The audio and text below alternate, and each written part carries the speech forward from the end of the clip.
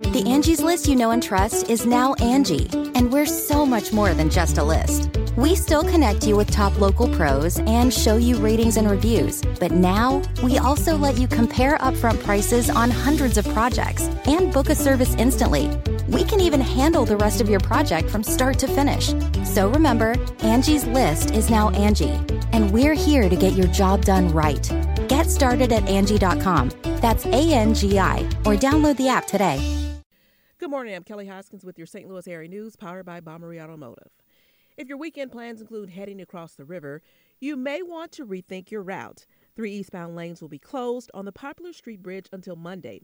Keep in mind, the 2 westbound lanes at the approach to the bridge also remain closed, so you're going to want to avoid taking the Poplar at all costs this weekend.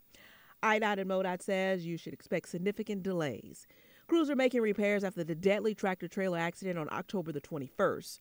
Another big closure that will impact drivers who plan to head south on 5564 at the 5570-64 interchange in East St. Louis. All of those southbound lanes also closed last night. Those lanes are expected to reopen on Monday before the morning rush. IDOT is telling drivers to use 255 as an alternative route. And in other news, a night of trick-or-treating of Halloween turned into a nightmare in Moscow Mills. 7-year-old Zoe was with her parents on Katy Avenue in Moscow Meadows Mobile Home Park. Police say Zoe's mother was across the street from her when Zoe darted out right in front of a pickup truck and was hit. From the Fox 2 Weather Center, sunshine Saturday afternoon, but highs will only be in the upper 40s with a northwest breeze.